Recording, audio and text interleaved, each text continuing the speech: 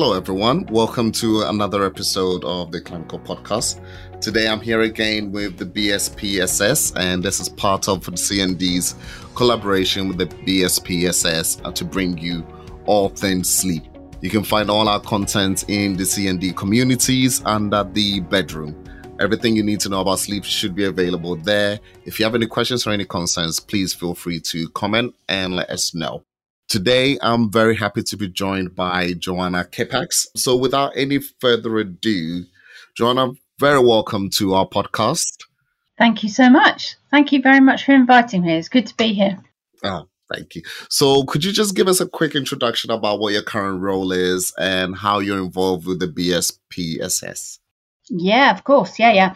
I'm a nurse and I'm a sleep practitioner and nurse prescriber, the founder of a company called Y Sleep and also the Sleep Retreat. Basically, the work that I do, I'm sort of adult trained and also pediatric trained. And I sort of meet with clients with insomnia difficulties, both on a one-to-one basis and in groups, to try and really help them sleep better and to almost sort of evangelize about the message of sleep. So that's really sort of where I come from. My background for the last 10 years of my NHS career was in mental health, in child and adolescent mental health. So that's where I sort of really got the bug, as it were. And I was seeing children with sort of ADHD sort of type symptoms. And then I sort of realized that not all of them had got ADHD, and sleep deprivation was actually the cause of an awful lot of their issues. Yeah. So that's where I sort of started. So I left the NHS after it nearly finished me off in 2017 and started working independently and did lots of sort of work with various sort of universities on really brushing up my skills, and worked with Oxford University to do my cognitive behavioural therapy for insomnia training. And then I got sort of involved in just going on LinkedIn, I think it was, and I linked up with Adrian Zacher, and it was from there we started having a conversation about how sleep difficulties are not even discussed pretty much, and certainly from a pharmacy point of view, who is the first professional that majority of people, who do they meet? And it's the pharmacist. And, we just sort of thought, gosh, this is really crazy that, we've got these highly skilled, highly trained health professionals that are seeing people at the point of need and yet are not discussing sleep issues. And that's where we decided to sort of try and form a charity to make a difference. So that's how we all got together. And then Adrian, with his great skills of networking, gathered a few other sort of health professionals and pharmacists and pharmacist researchers, and there's I think there's about 7 of us now who meet all together, and that's what we're aiming to do, really, is to sort of really skill up pharmacists to sort of recognize sleep difficulties much more quickly. That is really amazing. So basically, I met Adrian at the pharmacy show and he sold the BS and the need for it to me. There is a podcast with myself and salesman, Adrian. Isn't he? Yes, there's a podcast with myself and Adrian. So do feel free to have a listen to that as well. What I wanted to ask is basically just to take it right from the beginning. Why do us and patients and people, why do we need to sleep? Why is sleep important? Wow, this is a huge question. I mean, sleep is the most fundamental biological need. It's the foundation of health. They sort of say that it's one of the pillars of health, but actually, if you didn't sleep, you wouldn't be able to survive. And you would die quicker through a lack of sleep than you would a lack of food. So sleep is actually fundamentally important to every single cell in our body. We spend 30% of our lives asleep. So, there must be some evolutionary sort of reason behind why we sleep. Otherwise, it's a ridiculous waste of time otherwise. Yeah. So it is the foundation of good health. And every single system in the body is affected by sleep. I was talking to a client just yesterday, and we were sort of trying to do an assessment, and every single system that he was talking about, whether it's his kidneys, his heart, his lungs, absolutely everything was affected by sleep. It's just an extraordinary oversight, I think, on our behalf, that we don't actually spend more time really discussing it. And I think, certainly, and this is no fault of anyone's, but my husband is one of these millions of GPs that was trained, years ago, and they had 2 hours of sleep education in 5 years. And you just think, for something that we do 30% of the time, that's absolutely bonkers. That really is absolutely crazy. And there are so many sleep disorders that you just think, gosh, sort that out first. I know. And then everything else falls into place. And it makes so much sense. Yeah, it's amazing how many times since basically I got involved with this that we've been talking, that we have found that a lot of the clinical conditions that patients suffer from could be taken care of if their sleep is taken care of. Absolutely. Absolutely. So it's the lack of sleep that basically causes a lot of these issues. So some of the things we've covered during this course that you will find in our content is insomnia. Sure.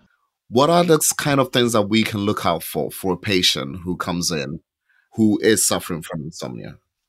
The first sort of thing to try and ascertain is, one of the things, you've got to make sure that it actually is insomnia, because it can look like insomnia but actually be other sleep disorders. There's 81 different sleep disorders to choose from, and insomnia is only one sleep disorder. But when people sort of say, right, I'm having trouble sleeping, the very first thing is to try and ascertain whether it's a new problem. How long have they been having trouble sleeping?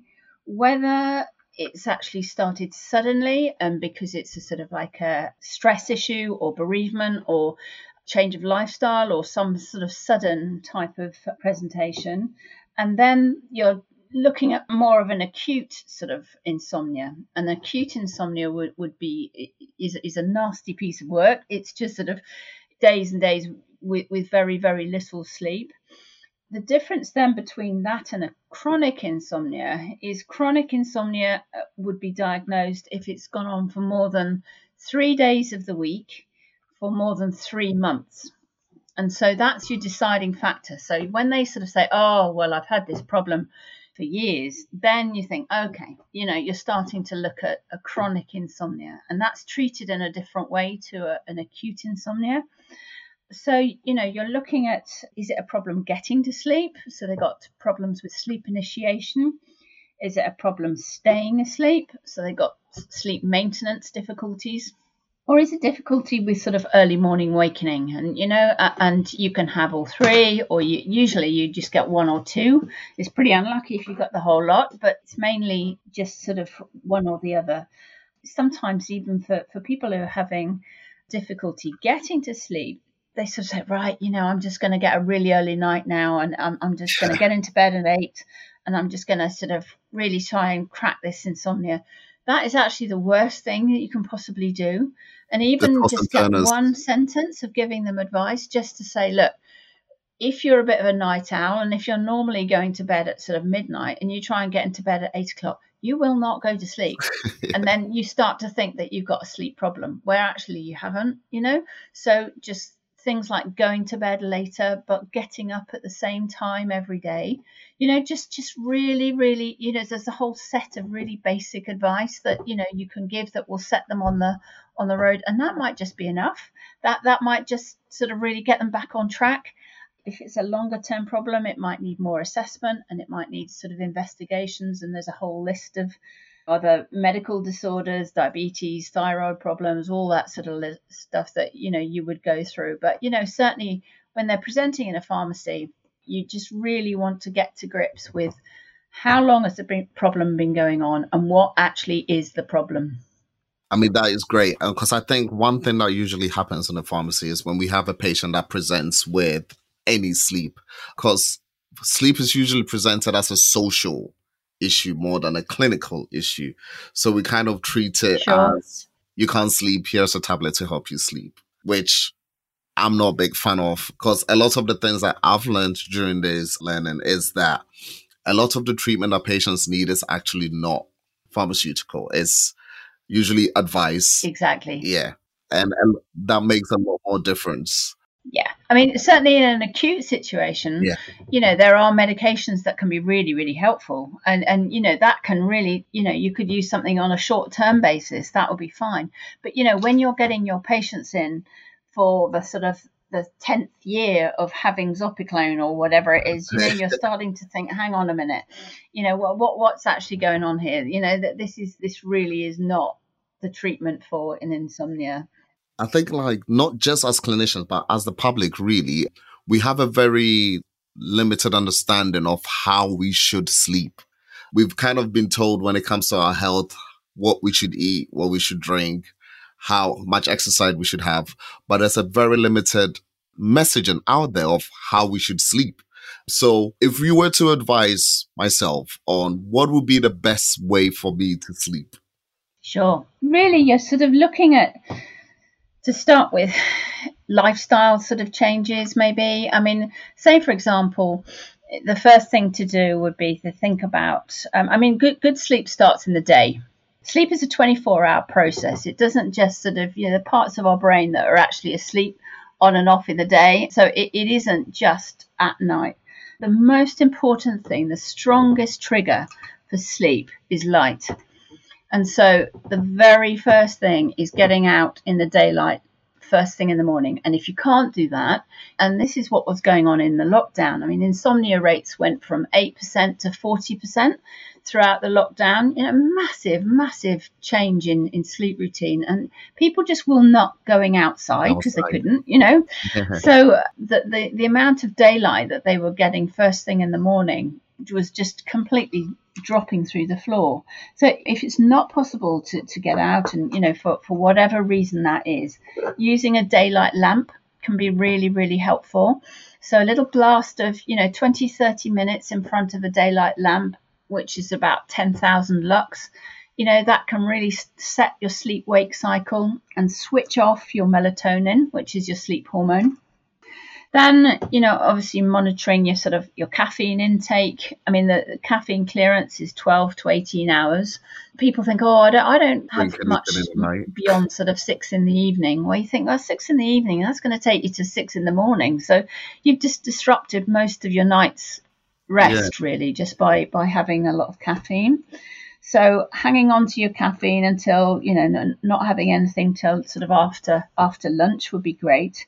Winding down in the evening, if you just sort of imagine a plane taking off and you think, well, that goes along a runway, doesn't it? That goes along a runway and then just gradually increases.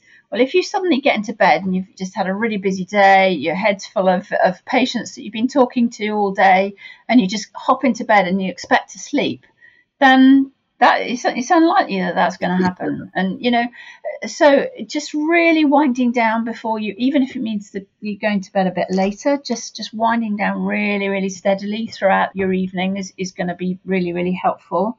The other thing that they've just sort of recently focused on a little bit more is actually, and this is really hard to do for you guys sort of working in a very busy pharmacy, but it's this notion that you should actually pause your thinking through the day, so you should actually spend some time just sort of free thinking, daydreaming. I mean, the chances of you guys daydreaming in pharmacy, I think, are probably remote.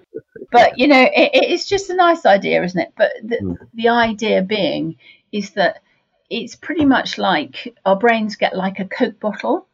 And you imagine getting a Coke bottle and you shake it all up. And then you just take the top off at night. And then the whole thing spills out, doesn't it? Yeah. Whereas if you've just had moments during your day just to wind down, really, really, just for a couple of minutes, just look out the window, just take your mind off what you're doing, just in a lunch break or whatever, on the loo, whatever. It's just allowing your thoughts just to come out rather than bottle up. So that, you're, I mean, that's easier said than done when you're working in the NHS, honestly. It's just enough to finish anybody off. There is one thing that I would love for you to clear up for me, which is screen time. Okay, yeah. I'm one of those people that gets home, has my dinner, and basically just sits in front of the TV watching the news and just letting the TV go. And I'll usually doze off in front of the TV. Now, all my friends tell me that's wrong. My partners tell me that's wrong. I mean, it's got to the point where I've taken the TV out of the bedroom, so there is no TV. Well done. But I still fall asleep in the couch now instead of going. And I wake up and then I go straight onto my phone. How bad is that? And what should I be doing instead when it comes to screen?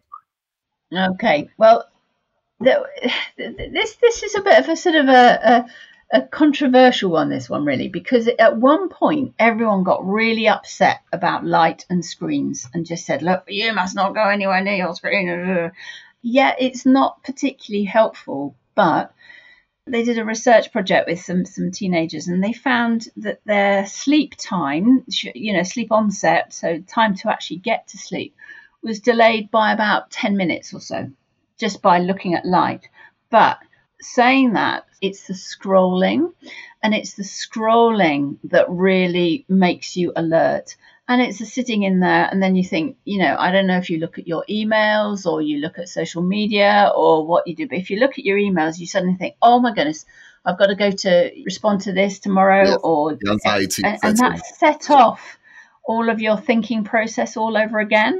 So you've just given your Coke bottle another shake, So it's just trying to sort of really hang on to that. But saying that, if you use your phone to listen to music, to go on Headspace, to just really, really wind down, then the device itself is not all evil. It is just a case of modifying how much you're scrolling on it, really, because it's just the light that's flicking on it. But I mean, regarding sort of falling asleep on the sofa, I mean, the problem with that is that if you imagine, there's sort of three elements that you really need to fit together to make sleep happen. You've got sleep drive, so that's your need for sleep. You've got body clock, which is the timing of your sleep. And then you've got a mindset. Now, if you're looking at sleep drive, which is your need for sleep, if you imagine a balloon, you've got a deflated balloon first thing in the morning. Everything that you do throughout your day goes to inflate your balloon. Okay, so it's absolutely bursting at night. And then the idea is that you fall asleep and you stay asleep. Mm-hmm. If you've fallen asleep on the sofa, what you've just done is just released a little bit of air from your balloon. So, your sleep drive has just dropped a wee bit. So you'll get to sleep, but you might not stay asleep. No. If you've got patients who are coming in with sleep maintenance problems, it's really worth sort of saying, right, just be careful you don't fall asleep on the sofa, because and don't nap during the day. That's a very unpopular message, I know, for a lot of people. But, if you're having problems sleeping, napping is just going to deflate your balloon completely. So if you can hang on, if you get to that point where you just think you're falling asleep on the sofa, I think I must be tired. I think it's time that I went to bed. And so maybe just think, right, up I go. And you might wake up for a few minutes, but it won't take you that long before you hit the hay and you'll be gone. So, you never know. That might help. That is very good advice. I am definitely going to do that. I won't tell my friends you're right. Let me know how it goes. I'll keep you posted. We also talked about, when I was talking to Adrian and some of the other guys, about the effect sleep has on mental health, basically lack of sleep, and the rebound effect when it's not treated. Because I think a lot of time we look at sleep in a silo. Yeah. So is it worth, with a lot of our mental health patients, or with patients that do present with mental health like anxiety and all, would you say it's always worth looking at their sleep as part of their treatment? Absolutely, 100%. Every single mental health diagnosis has got an element of sleep disturbance within it, and for very, very good reason. When you actually look at the sort of the way that we sleep in cycles of 90 minutes, and each sleep cycle is absolutely vitally important for a different function. Might be sort of cell repair, might be memory, might be processing, whatever. Earlier on, it's sort of in the early hours of the morning, we go through a lot more REM sleep, so that's rapid eye movement sleep. And it's during that rapid eye movement sleep that we emotionally regulate ourselves. So if you're missing out on sleep, then by default, your factory setting is going to be that you are going to have more difficulties emotionally regulating yourself, which is why after a bad night, you can feel a bit teary, you can feel a bit low in mood, you can feel a bit overwhelmed, and that has got an accumulative sort of effect. And so, that sleep and mental health just cannot be separated on any form at all. Now, if you try and improve that, that may not necessarily it's not a magic wand necessarily. I'm not saying that everyone, with a mental health illness is just like that because they're not sleeping, but certainly that will dramatically improve their recovery if they are able to properly emotionally regulate themselves. And I think, it's worth also bearing in mind when you do, I'm sure you guys do loads of sort of medication reviews, people on antidepressants. The problem with antidepressants is that they don't allow you to go through this really sort of normal, natural sleep cycle. And so you get a sort of slightly blunted sleep cycle, which is totally bonkers, completely bonkers, because you have less ability to emotionally regulate yourself just when you actually need it the most. So sleep is absolutely, completely fundamental to mental health, completely. So, and, I'm sure Adrian and the others probably spoke about obstructive sleep apnea, because that can be misdiagnosed and totally missed. And that one of the symptoms is depression, is because they are, people are so amazingly sleep deprived because the quality of their sleep is so disturbed and fragmented that's going to have a knock-on effect to their emotional regulation. So yeah, it's completely key. Yeah. Thank you. That really breaks it and explains it to me.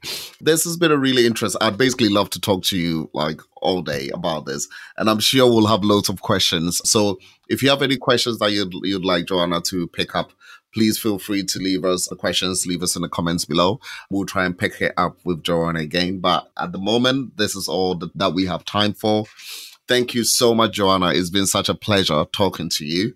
I've really learned a lot. And for all the pharmacists listening, please do visit the bedroom in the CND community and check out the BSPSS for more training, because I think this is a space where we can really help patients and we can really make a difference. Once again, big thank you, Joanna. Thank you very much. No problem at all. You're very welcome. Lovely to speak to you. Thank you, everyone, for listening. Thank you and goodbye.